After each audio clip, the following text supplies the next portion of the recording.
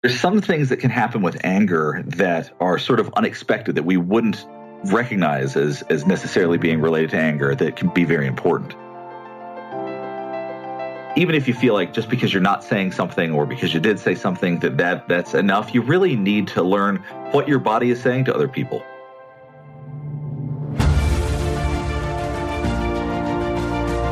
Hello and welcome to the Daily Helping with Dr. Richard Schuster. Food for the brain, knowledge from the experts, tools to win at life. I'm your host, Dr. Richard. Whoever you are, wherever you're from, and whatever you do, this is the show that is going to help you become the best version of yourself. Each episode, you will hear from some of the most amazing, talented, and successful people on the planet who followed their passions and strive to help others. Join our movement to get 1 million people each day to commit acts of kindness for others. Together, we're going to make the world a better place. Are you ready? Because it's time for your Daily Helping. Thank you for tuning in to this episode of the Daily Helping. I'm your host, Dr. Richard, and I'm excited to introduce today's guest, Dr. John Paul Garrison. Dr. Garrison is a licensed psychologist and published author. Dr. Garrison is also an expert in body language and detecting deception. He received specialized training from the Paul Ekman Group and achieved expert-level status in microexpressions, subtle face expression, and law enforcement. Dr. Garrison offers training to police departments in the ARC analysis system, a methodology he developed to teach law enforcement to identify and react to nonverbal behaviors they observe in potential suspects. And he has also adapted the ARC analysis system for business leaders to increase their interpersonal intuition. Dr. Garrison received advanced training in counterterrorism by current and former members of the U.S. intelligence community, and he earned a mid-level graduate certification in this area. He is also a panelist for Reddit as a psychology expert. Some of Dr. Garrison's interests include criminology, corporate psychology, and forensic psychology. Dr. Garrison has also extensively studied the language and culture of South Korea for over a decade. Dr. Garrison, welcome to the show. I'm really excited to be here, Dr. Richard. Absolutely happy to have you here. I wanted to ask you if you could explain some of the differences between verbal behavior and nonverbal behavior, because it may seem obvious to a lot of people, but I think there are some differences that most people wouldn't really necessarily expect. Well, verbal behavior has a lot more to do with how you say something. In other words, the tone and pitch that you use, the content of what's coming out when you're speaking with somebody else. Nonverbal behavior, on the other hand, has a lot more to do with body language, gestures, eye contact, things like that. So, for example, if you see somebody crossing their legs or touching their cheek, maybe scratching the back of their neck, all of those different nonverbal behaviors have specific things that they typically mean. So you said something really interesting regarding scratching the back of your neck. And most people would probably think that doesn't mean anything. I mean, obviously, if you're staring at somebody in the face, that means something with an angry expression. But Right. Tell me more about these nonverbal behaviors that most people might not think about, but that actually do have meaning behind them. Absolutely. Half of the fun of learning about nonverbal behaviors is finding out that certain behaviors mean things that you would have never expected. Or if you did expect it, you didn't know that there was actually research behind what your suspicions were. Let me go through a couple of examples with you. For example, if you're having a conversation with somebody and you look down and you notice their foot shift, if you pay attention to where their foot is shifting to, if it's pointing towards a door, that means they want to get out of that situation. That means they want to leave. Maybe they're too polite to tell you that. Maybe there could be any number of reasons why they're not saying it, but if you see the foot point towards the door, that implies they're ready for action. They want to get out. Another one would be when you see women flipping their hair up, like flipping the back of their hair. A lot of people just think of that as maybe somebody doing some sort of grooming exercise or somebody trying to straighten their hair out. But really, when people start to feel nervous, when they start to feel discomfort, they do what's called ventilating, which is sort of letting heat off. Men have an equivalent where they tend to, if they're wearing a hat, they lift the hat up. You may or may not be able to recall actually seeing people do this, but that's a common behavior, and typically what that means is that somebody's feeling nervous or uncomfortable.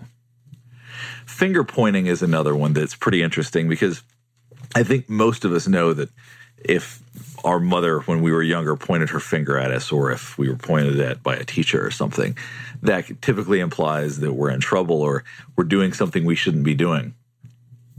And what's important about that, because that basically is what it means, what's important to know is that our brain interprets being pointed at very negatively. So knowing not to do that in polite conversation, when you're sitting around with a group of people, when you're referring to somebody, pointing at them with an open hand is much more effective and will be received much more positively than pointing at them with your first finger. So knowing that can help you keep situations better in your control. You can better understand what it is that triggers people and what might bother people. Before I go into too many specific examples, I want to talk a little bit about the science behind it. Because in order to understand this, once you understand the science, it's not really that hard to read nonverbal behavior and to read body language. So part of it is understanding that emotions are handled by part of the brain called the limbic system. The limbic system is pretty much the emotional center of the brain. So not only does it handle emotions that we are used to experiencing, but it also results in us having involuntary reactions. So, for example, when you sweat when you're nervous, or when you're disgusted, you scrunch your face. When you're in a threatening situation, you run away.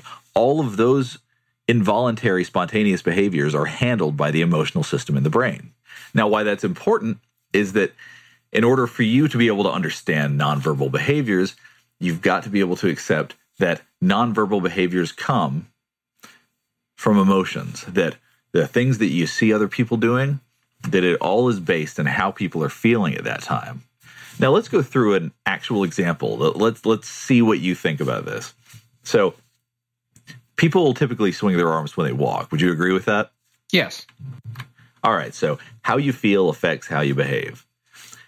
Now, if you were to see somebody exaggeratedly swinging their arms while they walked versus somebody who wasn't moving their arms at all, which one of those two do you think would intuitively feel more suspicious? The person who's not swinging their arms. Absolutely. The person swinging their arms is less likely to try to hide because they're doing a body movement that's going to make them a lot more visible. The person who's not moving their arms is trying to hide. They're trying to make themselves smaller. They're trying to be less likely to be seen. And why this matters is that, for example, safety. If you were out at night and somebody walked by you and they were swinging their arms normally, that doesn't guarantee that they're not intending any harm for you. But if you see somebody who's walking by or walking up on you who's trying not to be seen, that can be something that can prompt you to say, this could be a legitimate safety concern. The benefit of being able to read and understand nonverbal behaviors is that you can recognize the body is always talking. The body is always communicating. That's the real benefit of understanding nonverbal behavior and understanding body language, is that you are able to translate what you see every single day. That's really interesting. And I have a question. You mentioned that this is driven by the limbic system. In terms of how verbal and nonverbal behaviors show up in the limbic system, are there actually different centers of the limbic system where those areas come into play? That's a very interesting question. And the best way that I can answer that is to explain that nonverbal behaviors are heavily limbic. They are heavily emotional. There's part of the limbic system called the amygdala, and it handles strong emotions like anxiety. And it plays itself out very dramatically at times, nonverbally. When people are feeling anxious, they're constantly having to calm themselves down, constantly doing things to pacify themselves, whether that's touching their lips or crossing their arms or any large variety of behaviors that people tend to do associated with anxiety. The purpose of that is to calm this system down, is to satisfy the part of the brain that's saying, hey, I'm not comfortable here. Can you do something to help me chill out, to help me calm down a little bit? the parts of the brain that handle the verbal communication, it's developed differently because we think that that is how we should communicate. It's much easier to deceive and to lie using our verbal communication skills because that's how we think of communicating. We don't inherently think somebody who has their arms wide open literally is going to be more open emotionally and be more honest and things like that. That may not be intuitive for us, but we know that what we say should be taken at face value. We know that when we want to lie, we're going to do so with words. And why that's important is there's a concept called the leakage hypothesis. And basically what that means is that when we try to hide how we're thinking and feeling, it's going to leak out. And it's especially going to leak out in our nonverbal behaviors. So unless you really know very, very well what you're doing all the time and what your body does when you feel a certain way, those emotions are going to leak out. This is particularly true of strong emotions. It's really, really interesting. How did you get into this? How did you decide to specialize in this? My interest in nonverbal behavior and body language really started when I was training as a psychologist. I was doing a lot of psychological evaluations as an assistant. And at that time, I would be sitting in a room with people that were trying to lie to me all the time, every day. That's pretty much not every single person I saw, but a substantial number of them were trying to convince me of something that wasn't true. They were trying to make themselves seem better than they were, or trying to make me think that everything was totally fine with them. I was doing a lot of forensic work, so doing situations that were related to court, evaluating criminals. There were a wide variety of things that I did throughout my training. And also during your psychological training, as I'm sure you know, Dr. Richard, you learn a lot about nonverbal language. That's a big part of what we do as psychologists is learn to read other people. And I really thought, you know what? I want to be able to read people completely, regardless of what they say to me, because people are lying to me a lot. And I want to know what can I do to see beyond that. And I started reading a lot of books on the subject. Dr. Paul Ekman, his materials are fantastic. He's one of the world's leading body language experts. There's a former FBI agent named Joe Navarro who came up with some amazing theories about it, has done some fantastic research himself. A lot of the work that I've since done has really been rooted in Dr. Ekman and former Special Agent Joe Navarro's work. A lot of the stuff they've done has really been groundbreaking. But basically what I did is I went through, started getting all the information I could, combining it together, seeing what pieces I thought were missing from one to another. And then I started getting interested in counterterrorism. Then I went and did some graduate work with that. Thought that would be an interesting way to use these skills. And it's really just snowballed from there. It's developed into something that, I had never anticipated. And I would say that, like most people, I would imagine that have a specialization or have something that they stumble upon that they've realized they're really good at or something that really interests them. You never know that this is coming. You never know to expect, one day I'm going to be a body language expert or one day I'm going to be an expert in detecting deception. It's something that once it grabs a hold of you, you realize this is some pretty cool stuff. Using all the information that I've learned, I've combined it into a system to teach other people how to read body language in a very simple and straightforward way. And that's your ARC analysis system. So tell us about that. The ARC analysis system was really created as a comprehensive system to teach people to read body language.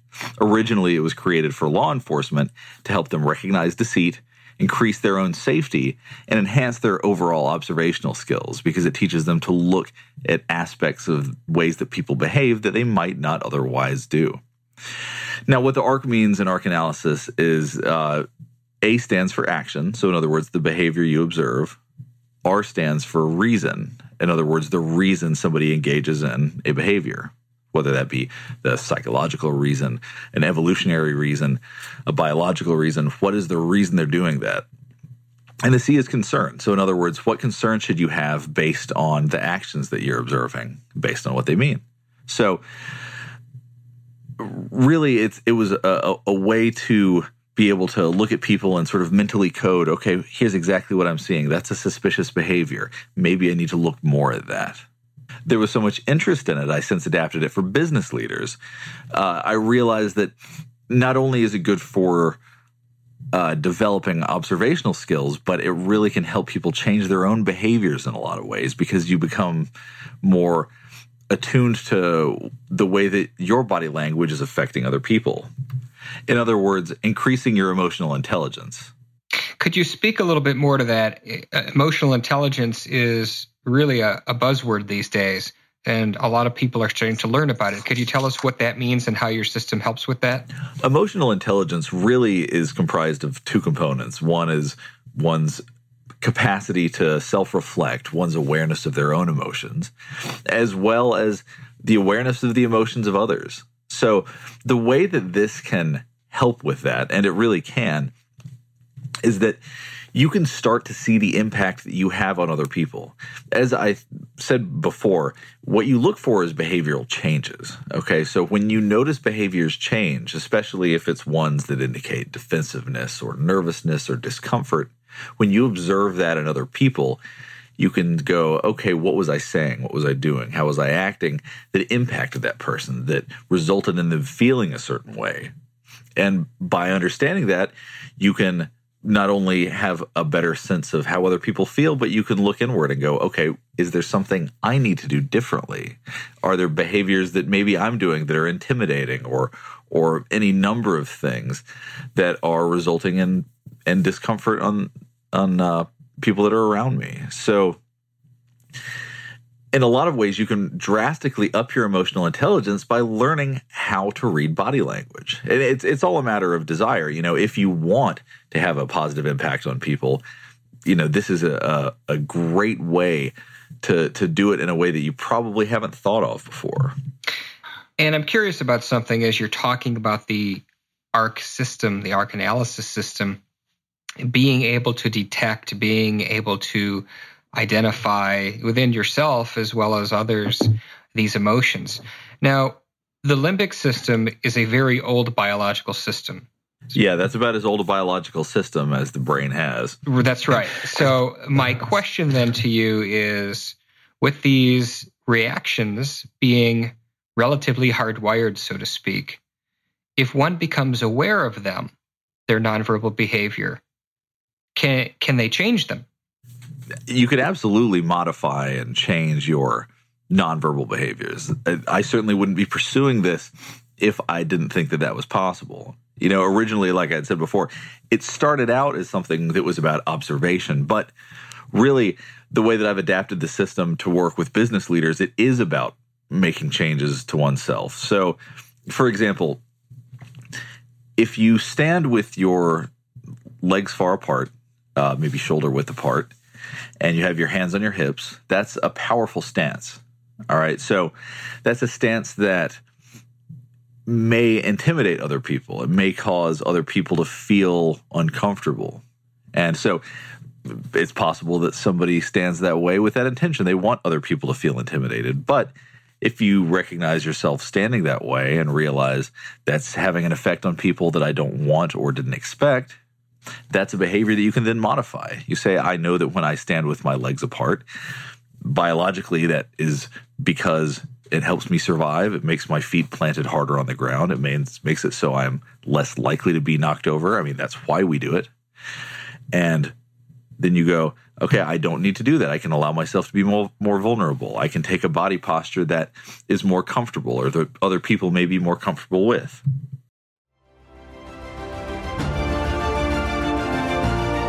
Hey guys, Dr. Richard here. For the past 7 years, I've been privileged to bring you incredible guests who are changing the world and can help you become the best version of yourself. I'm really excited to share with you a new quiz that I created based on my clinical training that will curate for you a custom list of my top episodes and actionable strategies to help you wherever you are on your journey. All you need to do is go to drrichardschuster.com to take it, and it's 100% free. You'll be taking the next step on the journey to unlocking the power of you, and I can't wait to see where you'll go.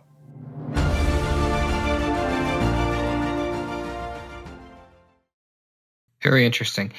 And in terms of then modifying these behaviors, so it is possible to coach somebody, and if they exhibited a certain type of nonverbal behavior, they can be trained to suppress that. Absolutely. The whole idea is that awareness is a key component of changing yourself fundamentally, or changing really anything about yourself, whether that's going to therapy and developing an awareness that you are depressed, anxious, with what kind of thoughts you're having, things like that. That's key when it comes to working on your mental health. It's really not that different with body language, frankly. Once you are aware of what you are doing, once you're aware of what impact that has on other people, and then you can modify it. And once you get used to modifying it, once you get the reinforcement of seeing the positive effects of it, that continues to change your behavior. So absolutely, once you become aware, then you can modify. In terms of what you're doing in the business setting, how does that differ from what you're doing with the police setting? What things do you do differently? Well, in the context of law enforcement, the big focus was on observing other people. What is somebody doing that's suspicious? Are they trying to be deceptive? Are there things they're doing that I'm not seeing that could be harmful to me in some way? And in the business setting, we're really looking at how to engage people differently, how to increase your empathy, how to have a positive impact on other people. Because really, the corporate world is very different than it used to be. They really value, maybe not all corporations, but they're starting to value those qualities in their leaders a lot more, and in management and things like that, and people like that. So being able to learn your impact on other people, learning how your positive body language can help open up their body language, and ultimately how that's going to change their feelings, that's really what the focus for business leaders is about. So this is something you would use for team building, for example? Without a doubt. This lends itself to team building quite nicely, actually, because in a lot of ways, in something like team building, it's a matter of bringing each other closer. And if you can actually learn to understand each other and learn to understand what each other are saying, even when you're not talking, that's a huge part of building a team. That's a massive part of really, truly being able to understand other people. And so for the person listening at home saying to themselves or in their car, I'm not involved in counterterrorism or law enforcement, and right. I'm not in a Fortune 500 company, how would the things you're talking about involving nonverbal behavior apply to them? I'm really glad you brought that up, because I can definitely understand why somebody hearing this might go, well, I'm not in business, I'm not in law enforcement, why would I care? But the reality is, learning nonverbal behavior, learning body language can deepen your empathy. It can help you navigate conflict in a more constructive way. Part of the work that I do as a therapist is I work with couples, marriage counseling. Sometimes it's just people dating, whatever, but it's couples work, and they have some of the most exaggerated and some of the most conflicted body language. And that's part of the reason I'm actually adapting this for couples as we speak, because I'm realizing that really focusing on what each other are saying that we're not seeing is going to be of great importance, I think, when it comes to doing couples work and couples learning to work better with each other, rather than just the obvious things that people know, like crossing your arms and things like that. So really, what everybody can get from this is learning how to deepen their empathy for other people. That's really what this is about. That sounds really helpful. And you mentioned specifically, being able to help people diffuse conflict, that if people are being defensive, I think most people, if you ask them what's a nonverbal behavior with defensiveness, they would say arms crossed. Yeah, absolutely. Arms crossed is probably the most common way that we show defensiveness. But interestingly, on the flip side of that, we also don't want to read too much into arms being crossed. When somebody crosses their arms, some people do it for comfort. Some people just like standing there with their arms crossed because it feels better that way. But at the same time, if you're talking and you see the change in behavior, if you see somebody change to crossing their arms, then that can imply that they're starting to feel a bit defensive, or they're starting to feel uncomfortable. They're literally blocking their body from you. I mean, that's the whole idea. So what's important about something like crossing arms is that context is key. If somebody's standing there with their arms crossed the whole time, then don't read too much into it. Another example of something that's defensive, for example, I talked about standing with your legs spread far apart. When you're standing up and your legs are spread, that is a way of being defensive and dominant. If somebody's sitting and they have their ankles locked behind their feet, sometimes that can suggest defensiveness. Sometimes it can suggest secretiveness. If you ask somebody a question and it's a sort of and they say, I don't know, there's two types of responses that you can have. One is the honest response. One is the indifferent defensive response. Okay? The honest response is when somebody says, I don't know, they lift up their shoulders, their arms are open, and they do a two-shoulder shrug. That's an open, honest way of saying, I don't know. Now, if somebody does a one-shoulder shrug, they're halfway closed off. It's not as committed as the two-shoulder shrug. It's not as open, and that's a lot more likely to be a defensive way to say, I don't know. So as you were telling me this, Dr. Garrison, I was thinking about a Kevin Spacey movie, The Negotiator, from I believe it was back in 1998. And he had a line where I think he said it to Samuel L. Jackson, where he could look in his eyes and tell by the direction his eyes were pointing whether or not he was being honest or not. So how accurate was that? Was that just Hollywood silliness, or is there some science behind that?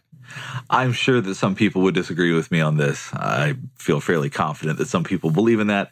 I do not believe in that science. I do not believe that, depending on where you look, has anything to do with whether or not you're being honest. I mean, we know from research that people averting their gaze actually is a terrible metric for measuring whether or not somebody's being defensive or being deceitful. So I would put that in the category of Hollywood nonsense.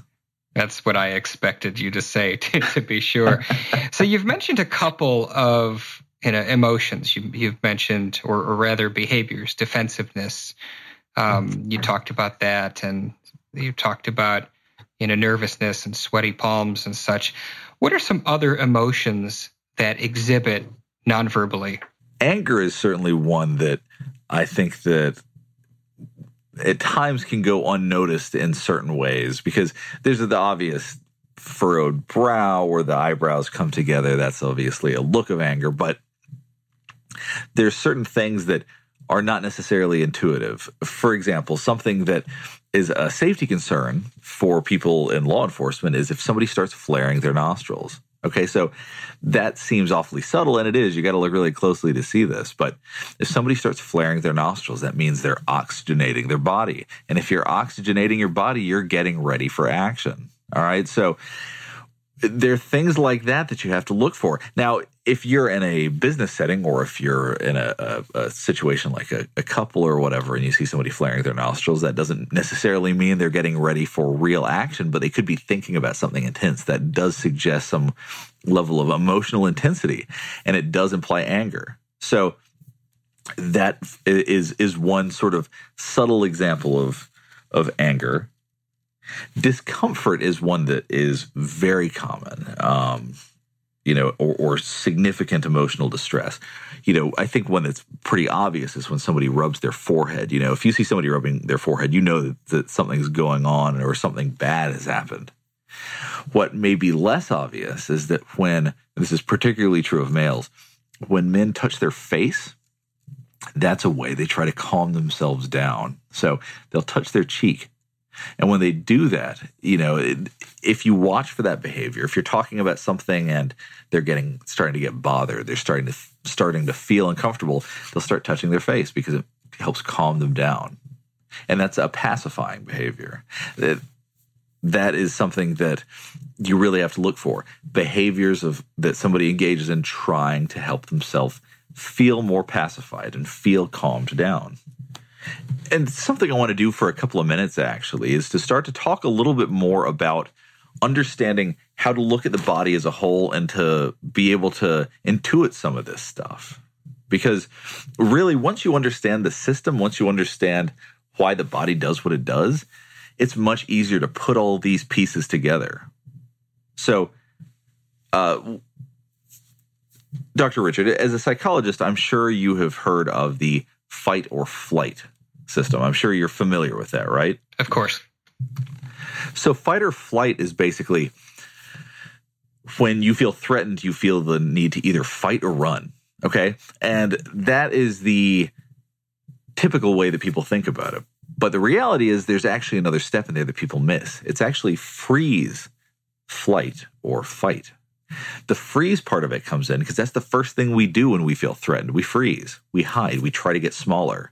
And that's an important way to understand when people are physically trying to make themselves smaller. Instinctually, that's because they don't want to be noticed, whether that's because they're nervous, whether that's because they're lying, whether that's because they're about to do something bad. When people make their bodies smaller, when they shrink up, that's intentional. So I want you to think about this for a second. Let's use an example of a car backfiring. What is your initial reaction when you hear a car backfire? You're startled. Exactly. You're startled. And the first thing you do when you feel startled is you freeze. If you think about that, if you can really envision what it's like to hear a car backfire or hear something that catches you by surprise, the first thing you do is you stop moving. Same thing happens when, interestingly, if you're at like a traffic light, for example, and there's a policeman sitting there at the traffic light. If you watch all of the people around, you'll notice that all of them are very stiff for the most part, that they'll grip their steering wheels and try not to move. Even if they aren't doing anything wrong, the idea is, as long as I stay still and don't get noticed, then I won't get a ticket. And because I'm a people watcher, I notice things like this. But it's very interesting. Freezing is always the first step, right before then the flight and fight if absolutely necessary. One of the things that we've not talked a lot about today are positive emotions. Mm-hmm. So from nonverbal standpoint, I think people would say smile. What are some other nonverbal behaviors, maybe some of the more subtle ones associated with positive emotions? As far as positive emotions go, being open, that is a sign of positivity. Having your hands open and your arms out is a sign of sincerity. The more that your body is open, the more that your face and chest are exposed, the more vulnerable you're leaving yourself. So those are oftentimes associated with positivity. So, for example, people that use their hands a lot to talk. I use my hands a lot to talk. I tend to be very animated. I also tend to speak very quickly. People that are more animated and that use large gestures are oftentimes seen as being more honest. And conversely, people who don't use their arms as much are seen as being less honest or thought to be liars. And what's interesting about that is as far as I know, the research doesn't necessarily indicate that people who do use their hands less are liars, but people see them that way. So it's important to understand that leaving your body open for people, leaving your hands open, seeming warm and open for people, changes how they see you. When you're closed off, when your body is closed off, people see you as trying to hide something. They see you as being negative. So it's definitely important to try to engage in positive emotions or nonverbals that elicit positive emotions. Those are very fascinating examples about positive emotions. Talk about smiling. And as I mentioned, I think most people think smiling is most often associated with positive emotions. Tell us about the nonverbal mechanics behind smiling. Well, there's one specific type of smile called the Duchenne smile that is thought to be the most honest, the most open, the most genuine smile. And what that looks like is both sides of the mouth are up, the eyes are squinted, the wrinkles on the outer part of the eye are coming together, so your eyes look a little bit squinched. And that is what a real smile looks like. So when you say smile with your eyes, tell us a little more about that. Well, it's really that the eyes involuntarily squint on the edges, is that the muscles in your face that feel, when you feel joy, there's just a certain position they go in. So, you're going to see the outer corners of the eyes wrinkle up quite a lot when somebody's feeling genuine happiness. Now, what's interesting, and you can even try this while we're doing this right now, if you smile and you're faking it and you're not feeling happy, you'll notice the corners of your mouth go up, but you'll notice your eyes don't really change. You don't have the squinting of the eyes, or at least you probably don't. You may still. But if you're not, and because right now you may be feeling happy as you're listening to this, but if you are just neutral right now, you're going to notice you don't have a genuine smile right now. You don't have a genuine, a full-face, genuine Duchenne smile. And I'll tell you, a genuine smile is one of the hardest things to fake. And as humans, we're very good at detecting things that don't seem right. So when somebody smiles and it's polite, or somebody smiles and it's totally fake, we're usually pretty good at noticing that. And we're noticing that something feels a little bit off about it, or it feels a little bit wrong. I want to revisit something you mentioned earlier. You said that you're, of course, because of what you do, you're a people watcher. So can you think of people in the media, celebrities, who exhibit interesting or unusual nonverbal behavior? Donald Trump is a good example. He does something that we see called steepling. And that's where you take the tips of your fingers and you put them together basically to create a steeple with two hands. And when people engage in this, they are seen as authoritative, confident, powerful. The flip side to that is that if you are not in a position of power and you do this, you're going to annoy people relentlessly. So, I would not recommend this be something people do to try to make themselves appear more powerful. It really only works for people that are already in positions of expertise, power, and things like that. For people that are not in positions like that, it can irritate other people. But if you watch the World Series of Poker, that is the most fun thing for me to watch, frankly, because the behaviors you see on there, the tells are all over the place. If people that wanted to play poker really learned body language and really learned it well, you could really learn to read people, because what I see a lot of these poker players doing is they try to do what they think would make them look like they're stressed out, or would make them think that they're bluffing, or whatever it is. And oftentimes they get a lot of it wrong. If you just watch their eyes, there's something we call eye shielding, which is when people squint if they hear something they don't like, or they're seeing something they don't like. You can see this all over the place. And with poker players, they do it all the time. So if they get a hand they don't like, you might see them squint. Now, it's stuff that's part of the reason that some of them wear sunglasses, probably, because they know the eyes say a lot. But the World Series of Poker and other professional poker players, I've watched tons of that, and it's always a lot of fun to see how good they are at deceiving each other. Interesting. And can you think of any other celebrities who do interesting behaviors? I would say news anchors are interesting, especially over the course of the 2016 election cycle.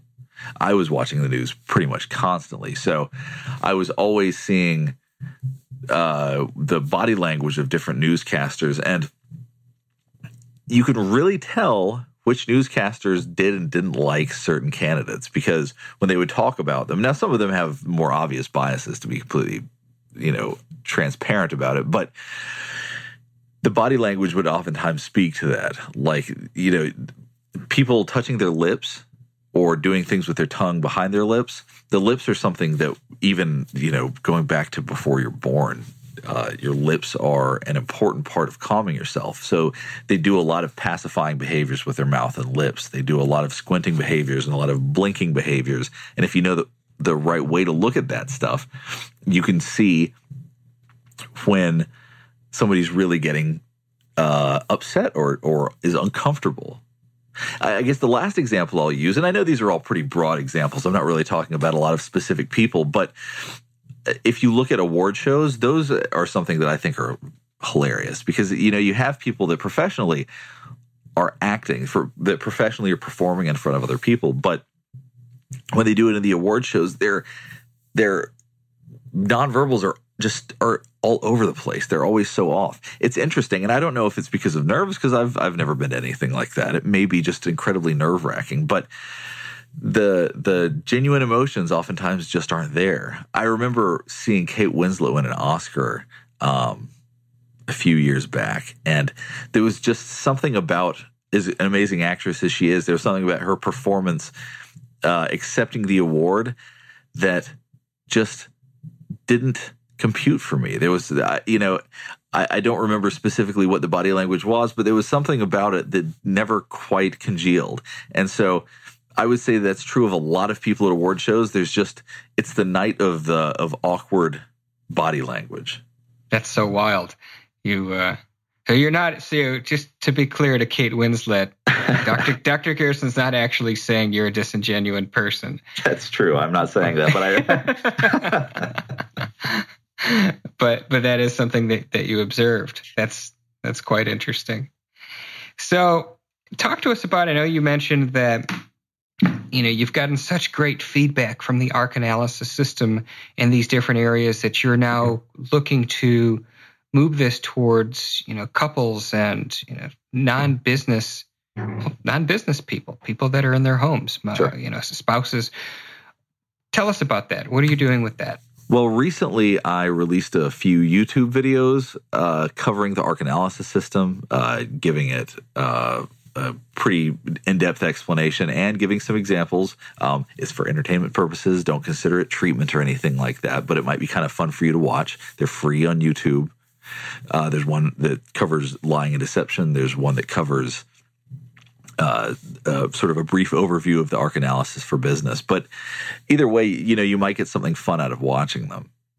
But really what else I'm trying to do at the moment is I'm adapting the ARC analysis system not only for couples, but also just for everyday use for people where, like I said, if you really look at how this system works, it can be pretty easily adapted to different ways of life and to be used in different areas. But the idea is being able to increase your empathy, being able to understand other people, being able to give off the vibe that you want people to get from you. Part of what I'm doing now is developing a remote training system for people. And I'm not just talking about the YouTube videos. I'm talking about doing it live, remotely. I've got a couple of young kids, so I'm not really out doing a lot of driving around the country doing a lot of public speaking. So I'm trying to figure out what I can do remotely right now to be able to interact with people and to help people in this area. So for most people who would go through this training with you, how long does it take approximately? Well, it really varies depending on the program. The law enforcement program is really just a solid day. I mean, we're talking, it can range from a couple of hours to a full day, but that usually is done over the course of 1 or 2 days.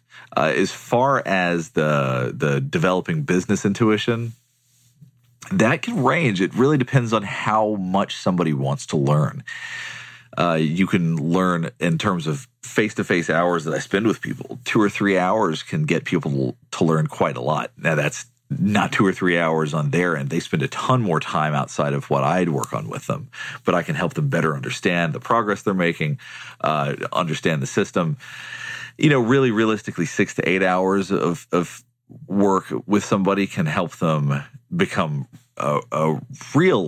can become really masterful in understanding body language. So, that is a lot of time to be spent on it. And obviously they have to spend dozens of hours, if not more, outside of working with me to be able to really get proficient. But it's not a system that is going to take, 6 months, a year, or anything like that. It's some fairly basic concepts, really. And once you learn how to apply them, and once you condition yourself to recognize them and for it to become a new part of your intuition, it's pretty easy, really.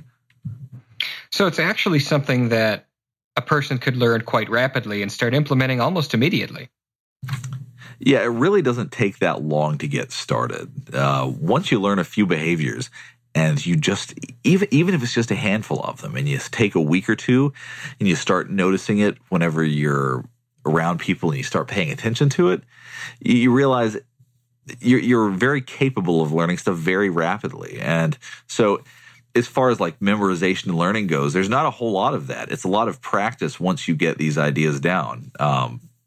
So, I have handouts and things like that I give people so that they can have a quick reference, because I'm not somebody who's big on memorizing things. I'm big on experiential learning. I'm big on doing things. So really, this is something that you learn a little bit and then you practice. You learn some more, you practice, you get some feedback.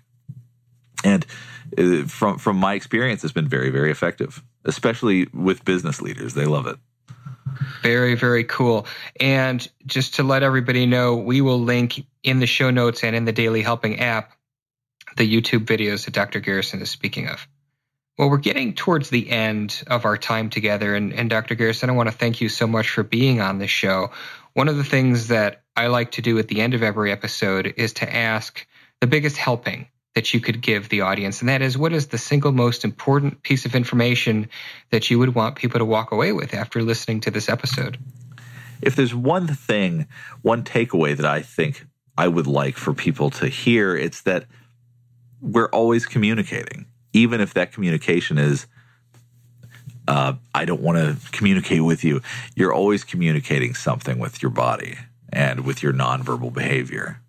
And I don't want to sound cheesy, but as divided as people have been and as hard as it's been for people, at least in the United States, there can't be any harm in trying to give off positive body language. If there's something that you've learned today that can help you seem more positive, I would encourage you to try to be more positive, try to be more empathic, try to show people body language that makes them feel good. Try not to use things that makes you seem dominant or makes you seem defensive. Try to be open and maybe help other people open up too.